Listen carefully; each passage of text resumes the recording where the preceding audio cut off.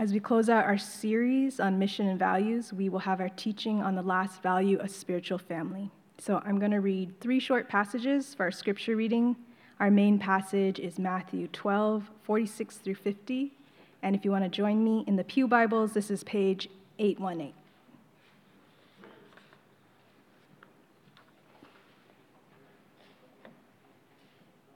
While he was still speaking to the people, behold, his mother and his brothers stood outside, asking to speak to him. But he replied to the man who told him, "Who is my mother, and who are my brothers?" And stretching out his hand toward his disciples, he said, "Here are my mother and my brothers. For whoever does the will of my Father in heaven is my brother and sister and mother." And our last 2 verses, Romans 12:5. So we, through many, are one body in Christ, and individually members one of another. And our last verse, 1 Corinthians 12, 26 through 27. If one member suffers, all suffer together. If one member is honored, all rejoice together. Now you are the body of Christ, and individually members of it. This is the word of the Lord.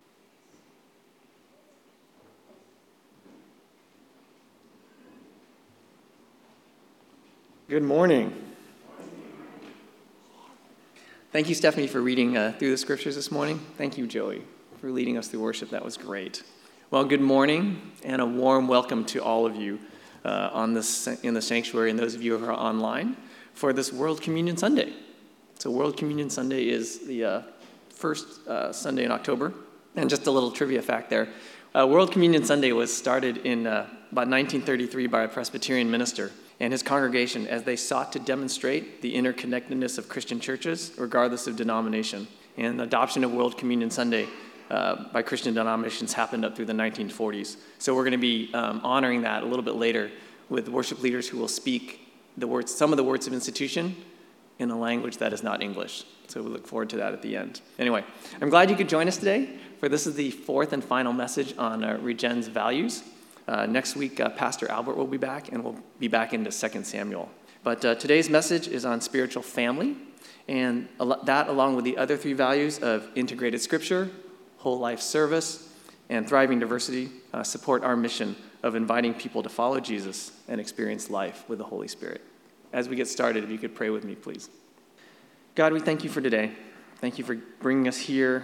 Thank you for all that happened this week that kind of informs how we are. I ask, God, that for those of us who are heavy with hearts, we can just leave that for you. You can lift that up. For those of us who are a little bit lighter, we praise you for that as well.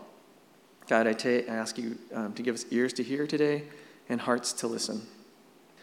Lord, let the words of my mouth and the meditations of our hearts be acceptable and pleasing to you, O Lord, our rock and redeemer. In Jesus' name we pray. Amen. Well, first off, before I start, I'd like to definitely acknowledge all the people who put together the mission and value statements. If you haven't seen them recently, they are on our website. Thank you. Some of you might even be here in this room. Maybe some of you are online. But thank you for all the energy you put into creating a platform for people like myself for Regeneration's present and future. Your efforts have kind of paid it forward, I guess, for people like me who you didn't know were going to be here, and then, of course, for people who are yet to come. So prayerfully, periodically, we can corporately and individually look at our mission and values and see how we're doing on that. So what exactly is spiritual family? Well, Jesus defined spiritual family just in the passage that it was read, and specifically, for whoever does the will of my Father in heaven is my brother and my sister and mother. And the Regen definition attempts to put some legs on that part, the will of the Father, and definitely has some things where we can get involved. So, as we define it, spiritual family is something that we desire to be a community that is marked by a shared desire to follow Jesus. And as a community, we deeply care for one another and desire to bring everyone into that family. And with Jesus as our example, we desire to reach out and care for people where they're at. So we're going to unpack those 3 sentences just a little bit. So the first one is, we desire to be a community that is marked by a shared desire to follow Jesus. So, as a community, we desire to be together. We gather together like we are right here. And for some of us, we long to be together. as I was reading this, I'm like, okay, I'm kind of a little bit of an introvert more than an extrovert. And sometimes it's hard for me to be together. I don't know, how many of you liked group projects in school? I see that hand. That's great. Fantastic. I wish you were on my team. Anyway, not me. I wasn't a big fan of that. But, how else would I have an experience to learn to work with people that I would not otherwise choose to be with?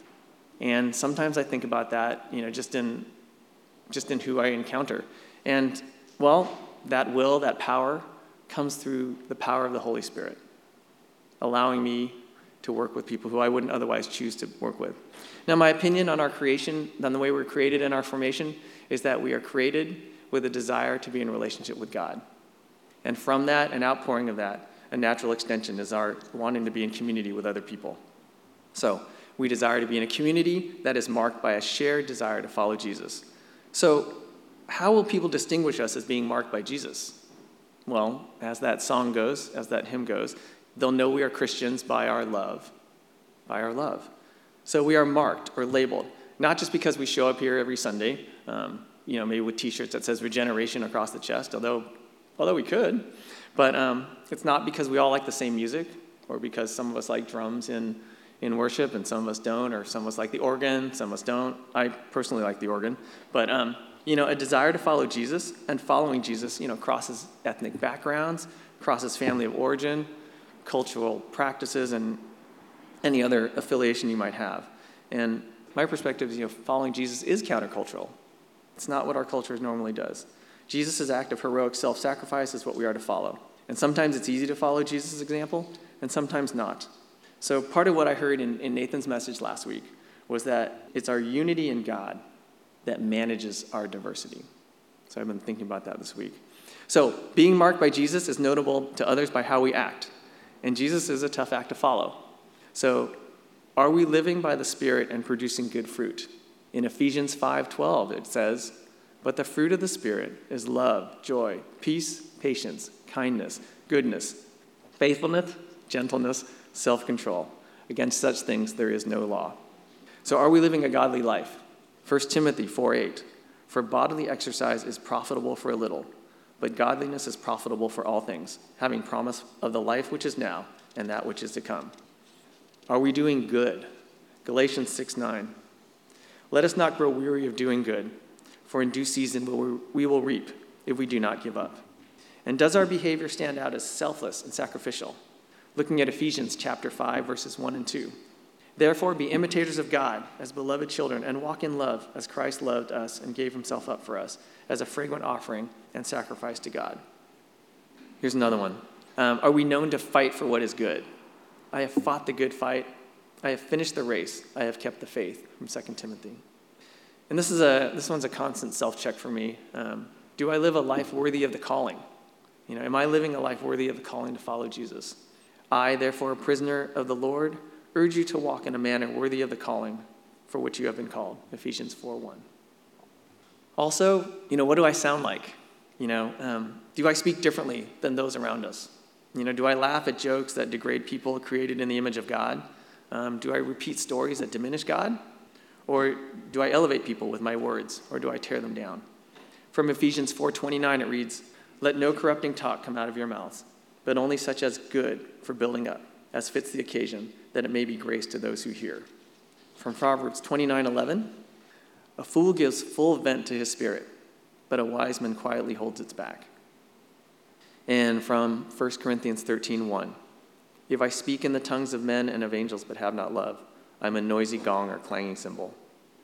So, and then, are people attracted to us, or are they repelled by us?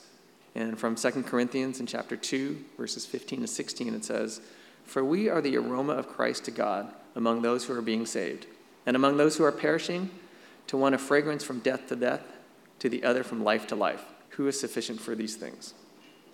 So in the next sentence, as a community, we deeply care for one another and desire to bring everyone into that family. As a community, we deeply care for one another and desire to bring everyone into this family. Okay, so how do we know what to care for? Well, it's by spending time. It's by listening, by being observant of what the other person wants or needs. I think we bring in a lot of information with our 2 ears and 2 eyes. what do the people around you hold of value? When you're with your friends and your relatives, what do they talk about? I know sometimes it can be hard to kind of wait your turn when people are talking, but we learn so much more when we listen. Have you ever heard of hijacking a conversation? Hijacking a conversation is basically person A is talking, and person B is listening, and person B is like leaning forward, they're kind of listening. And person A pauses, takes a breath, and person B just like jumps right into that little space right there and basically starts talking about themselves, and person A is not quite done. Well, how do I know this? Because in various situations, I have been both person A and person B. The simple act of holding that gap of silence and then just asking, are you done? That's kindness right there. Holding that silence is being considerate. This is one of my growing edges. I know when I get home from work, Kristen has just been sitting there all day, amidst the 100 things that she's done all day, waiting for me to come home and tell her about what I've done. No, that's not true at all. But it is my exercise. It's been my exercise, self-discipline, and just to be considerate, to first come in, soft entry, right? Ask how she's doing, hear about her day, and then it'll be my turn, which is fine. And if I don't get that opportunity, I always have the dog. But no, I always get the opportunity. Okay. Anyway, caring to me is one part being aware, and the other part is spending time. Those proportions obviously can vary with whoever you're with. Or as a friend recently shared with me, it's being present. It's not just time spent, but being in the presence of the other person. If you have time, give it out. If you have time, spend it. I actually believe time is one of our most precious resources. It's a commodity that you can really not really trade for. I've met many people who have made a lot of money or who have potential to make a lot of money, but I have yet to meet anyone who can make more time. So spend your time wisely, because once it's spent, you don't get it back. So what does care look like, and how do we care? So, and how you like to receive care may not be the same way that you're confident in expressing care, although those two avenues might be similar. So I'm a fan of the 5 love languages as a starting place, partly because it's easy for me to remember, easy for me to experience, easy for me to express. So those 5 love languages are, if you don't know them, are physical touch, gifts, acts of service, words of affirmation, and physical touch.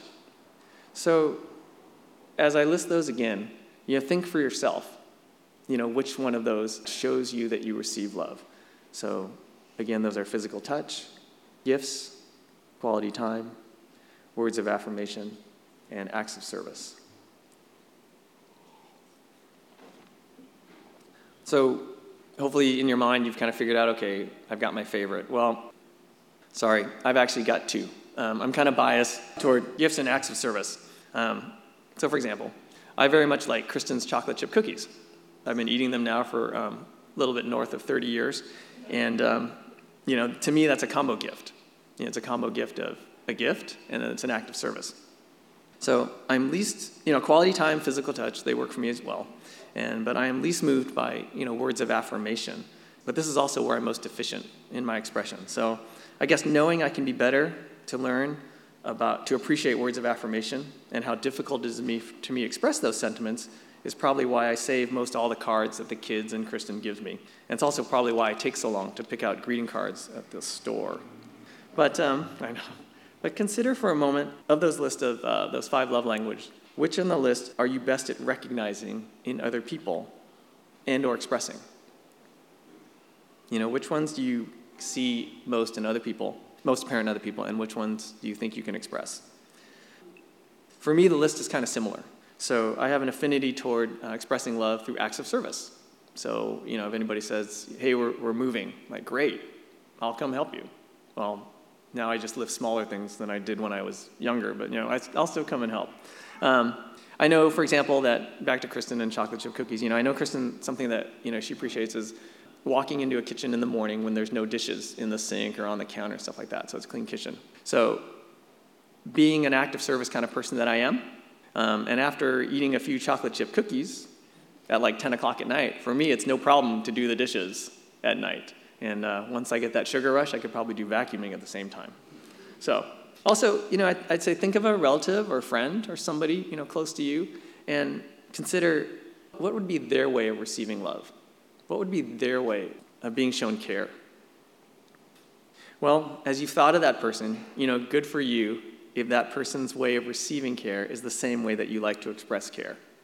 Now, for those of you who have a person who the way they receive care is different from the way that you feel most confident in expressing care, well, consider yourself blessed by the opportunity for personal growth.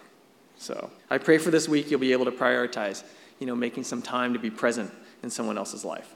So as a community, we deeply care for each other and desire to bring everyone into this family. Well, there's always room at the table, and in the Bible it tells us there's always rooms in the house. So from John 14:2, it says, "In my Father's house there are many rooms, and if it were not so, would I have told you that I go to prepare a place for you?" And from Romans 12:5, "So we, though many, are one body in Christ, and individually members of one another." So we've got one big family in one big house.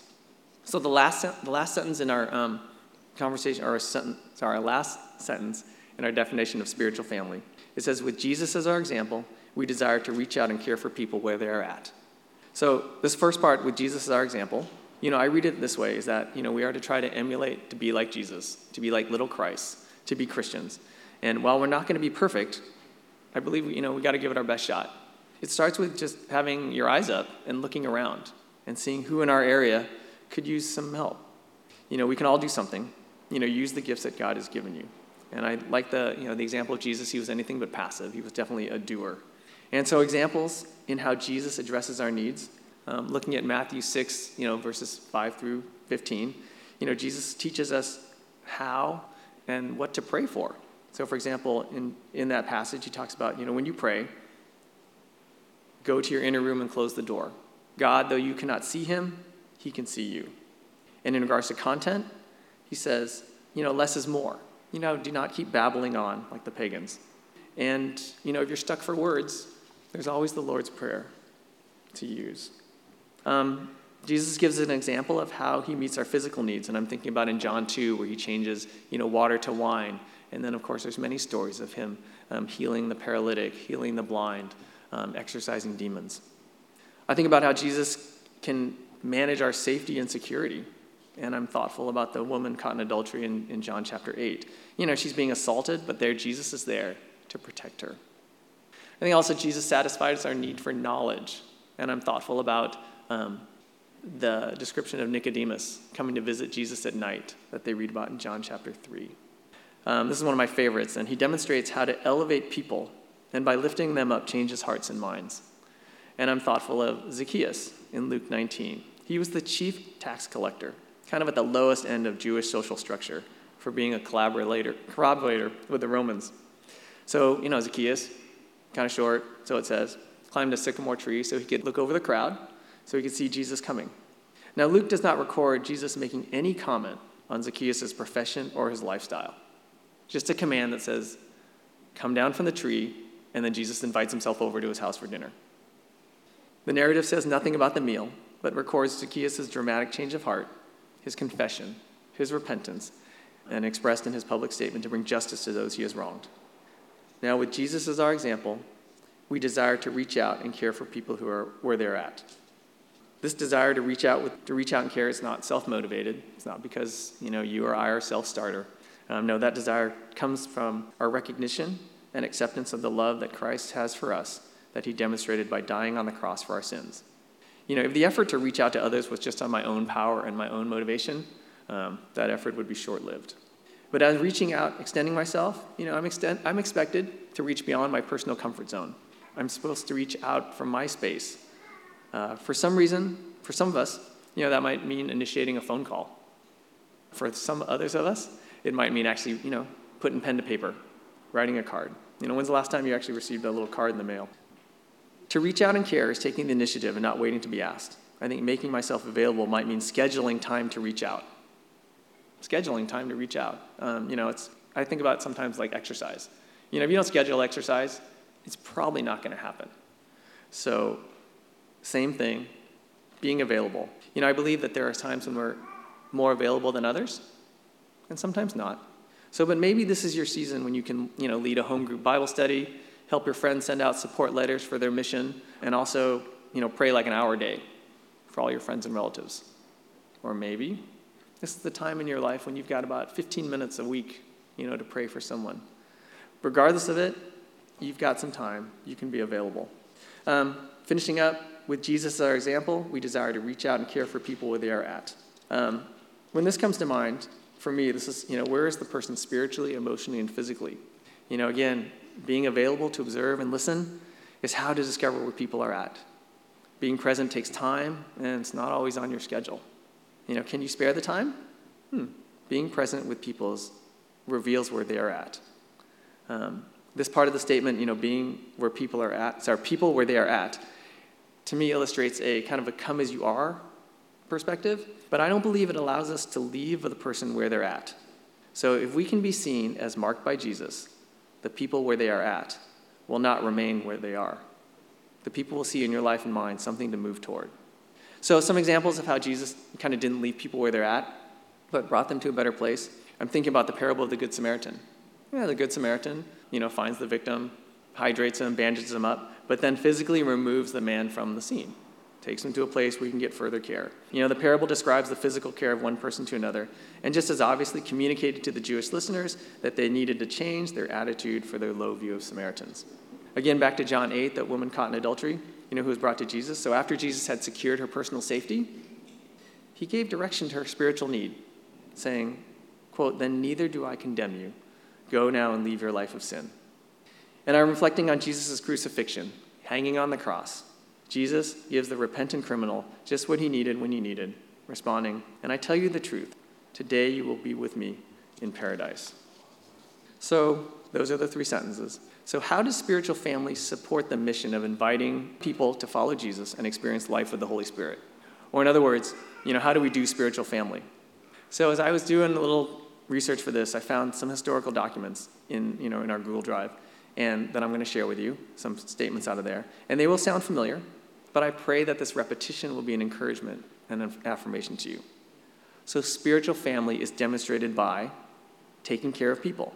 Quote, "We are a community that deeply cares for one another and desires to bring everyone into this family.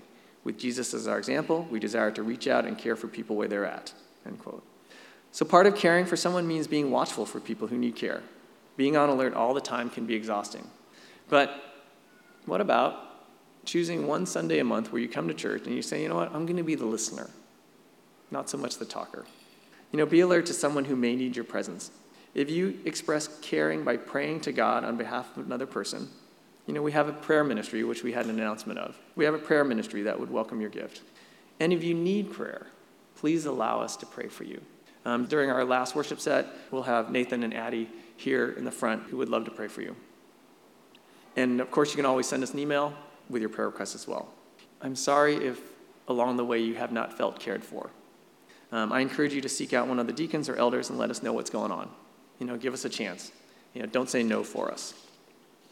Home groups is another way that we demonstrate spiritual family. So, quote, "In our home groups, we walk through life together, through the joys and messiness of life, and in following Jesus. The doors of our home groups are always open and welcome to others." If you haven't already picked up one of these handouts for Fall Home Groups Plus, please do so. I pray that you can find something here to plug into. And the third way that we do spiritual family is being family away from family. So, quote, "Our community has always been resourceful and willing to lend a helping hand to each other and has always sought to celebrate significant moments of life together, being a family away from family. That what makes the spiritual family even more sweet is our shared desire to follow Jesus and bringing others to know his goodness." So if you see someone in need, lend a hand. If you need a hand, by all means, please ask. We want to be there for you in your times of celebration and grief. As it says in 1 Corinthians 12, 26 to 27, if one member suffers, all suffer together. If one member is honored, all rejoice together. Now you are the body of Christ and individually members of it. If your family of origin is far away, we hope that Regen can be your local family. Now, some families take pictures. Some families take lots of pictures. And, pictures to me are a witness of something memorable, that, something has happened. So, after the service, right here in front, we have a pop-up Polaroid photo booth for you to take pictures with someone, or maybe a group of someone who you'd consider be part of your spiritual family. So maybe here today, is your spiritual mom or dad or brother, sister, cousin, or maybe your home group is your spiritual family, or maybe your sports ball group is your spiritual family. Smiling over there, Joey, see that? Come down here after the service, take a Polaroid picture of them, Step right up, don't be shy for that. Don't be shy for that. All right. So as we prepare for communion, I'd appreciate it if my fellow worship leaders for communion would come up and join me here on the stage. And if you need your communion elements, if you wouldn't mind, you can raise your hand and someone will bring them to you. Everybody good for today? Great. So when I was scheduled to speak on spiritual family, I'd wanted to have different ethnicities represented through the speaking of languages other than English during communion. And it was totally by God's timing, scheduling, that spiritual family was presented on today. In recognition of World Communion Sunday, we join with Christ's followers around the world to remember his death and his resurrection until he returns to take us home. Our spiritual family is global, including all languages from every tribe, nation that follow our Lord Jesus Christ. Today we will hear the words of institution in the languages interpreted by those of our Regen family. So I will speak through the words of institution, and after I say the sentence, "This is my body broken for you," each of our interpreters will repeat the same line in their language, and then we'll take the bread together. And then we'll do the same sequence when we take the wine. So on the night that Jesus was betrayed, he was eating with his disciples, and he took the bread, and he said, "This is my body broken for you." Ky është trupi im kthyer për ju. Ini tubuhku hancur untukmu. Der Leib Christi, der für euch gegeben würde. 这是我的身体为你破了。 Сие есть тело мое за вас ломимое. Este es el cuerpo de Cristo entregado para ti. This is my body broken for you. Do this in remembrance of me. Take and eat.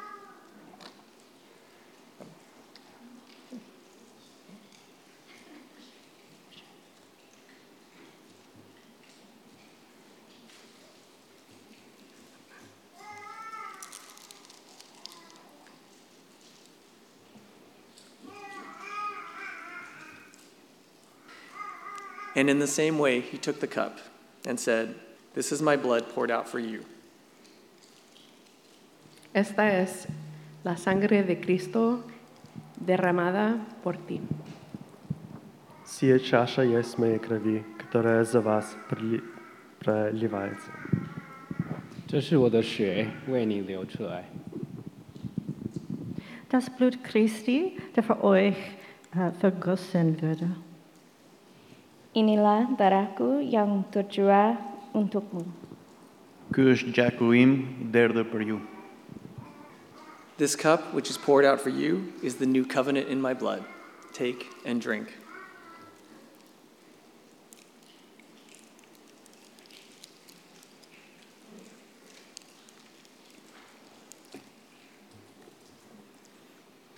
Dear God, thank you today for these very simple, everyday elements as a reminder to us the enormous sacrifice and gift that you have given in your life for ours. In Jesus' name we pray. Amen.